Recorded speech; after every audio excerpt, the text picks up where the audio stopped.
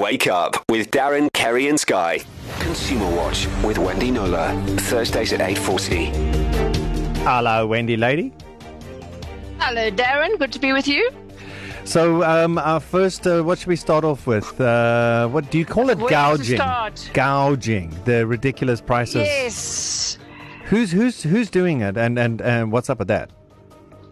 Okay, so a lot of people sent me emails last week, middle of last week, when they were going to their local supermarkets or superettes or cash and carries, whatever, in their areas, and saying, I was getting reports of tomatoes selling for 200 Rand a pocket, toilet paper 180 Rand for 6-pack, baby formula selling, at hundreds and hundreds of Rands. I wasn't getting any till slips. A few names were coming forward, but here's the thing, Darren. In order to be guilty of gouging, to be found guilty, there needs to be proof that you had existing stock that you bought at the normal price, and that you then raked up your profit margin to exploit the situation, right?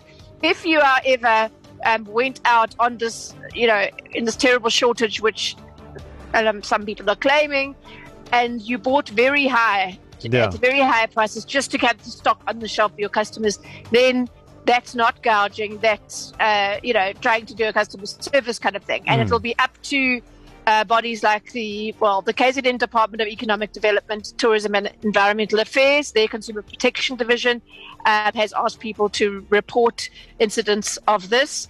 MEC Ravi Pillay said this cannot be a time for profit making. Excessive profiteers are warned that the law provides for severe punishment. So we're going to put it on the blog. There's an email address for that department. They will need proof though, so you'll need till slips. You can't just throw a vague claim out there and expect them to investigate.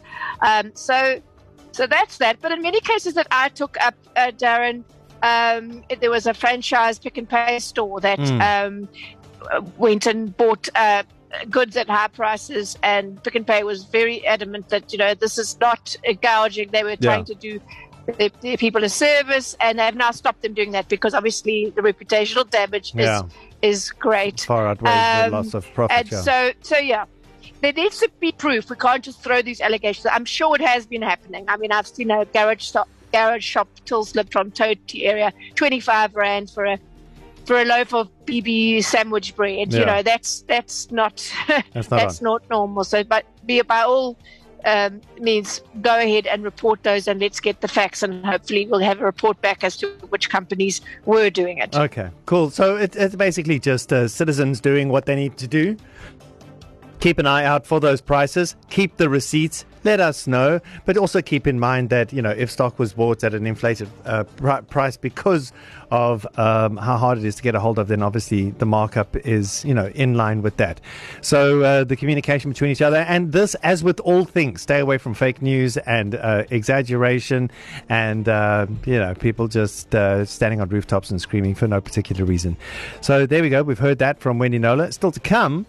Darren, Kerry and Sky, East Coast Radio. The whole, I'm sorry, that didn't work for you. That staff member is working from home. Is that still an excuse? Coming up with Wendy Nola and Consumer Watch. Consumer Watch with Wendy Nola. All right, so we've already had part one of Consumer Watch. If you're really concerned about the inflated prices at the grocery store, two things could be happening. A, their supplier might have been giving them, because there's a shortage in supply, prices might already have been increased and they've just got their normal markup on that. And then there are some chance takers. And if you want to report them, make sure you have all the receipts, and all of those contacts will be available on our website, ecr.co.za. And now customer service. Wendy Nola, is the whole, I'm sorry you didn't get that, or I'm sorry that service wasn't delivered, that person is working from home, is that even really an excuse anymore? Can we be using that? Definitely not. I had still been seeing it. Sorry, if there's been a delay or this, that we haven't responded, our staff's working from home. That might have been a valid excuse sort of this time last year even, but certainly not now. But I mentioned this as an intro to the fact that, given all the looting and mayhem that happened in Gauteng and mainly in KZN last week, there are going to be lapses and long delays in service delivery and provision of goods and whatever. And here's the thing. That will, to a large extent, be justified in these cases because these are, totally extraordinary times. It's estimated that about 45,000 Durban businesses have been affected, suffering an estimated 16 billion rand in stolen stock, plus let's not forget the damage to their infrastructure and equipment. By the way, last week, Darren, we spoke about Sasria, the government's insurance company, basically, that's going to be fielding all these claims. The CEO told me that he expected claims to be between 3.5 and 7 billion. That's now rocketed up to between 10 billion and 20 billion is what people are saying. Wow. So that's another conversation of where that money is coming from for another time. But, it's fast to say the damage has been, the losses and damage has been absolutely unprecedented. Yeah. So here's what's going to happen. For close to half of patients in KZN who have chronic meds, the supply has been wiped out for now. So it's not just the pharmacies that were looted, but mainly the supply chain, the warehouses. The supply chain, the warehouses, centers, the Ziplers.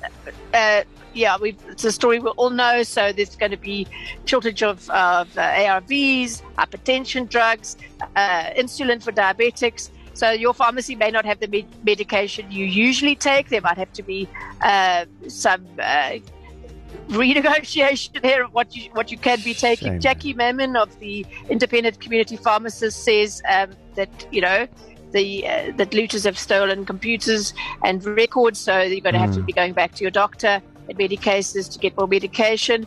A key warehouse used by Samsung was destroyed, and not phones but appliances. And Samsung is warning that with the service centers also in KZN being destroyed, it's going to dramatically affect their ability to serve customers in the region. So if you have an appliance that you need to have repaired, and you're not getting the service you're used to, this is the time we need to understand kindness above all. I had another thought, Darren, about labours. I was picturing watching all those stores go up in smoke and being looted. A lot of people buy things on labour. It's a very consumer-friendly way to buy. Oh, wow, I didn't even think about that. You set aside your dress, your shoes, or whatever, appliances in some cases, and you pay it off, and then the stock stays in the store, but now you've got skin in the game. You're paying towards it. So I went to PEP. They said it's quite a small part of their business, but if the labour has been destroyed, it will be cancelled. The customer will be refunded. Oh, okay, no customer will be out of pocket due to destroyed labour. She says we're in the process of transferring all labour transactions to stores near to customers. It will take some time because it's a manual process, and once more info is available, we will communicate to our affected customers.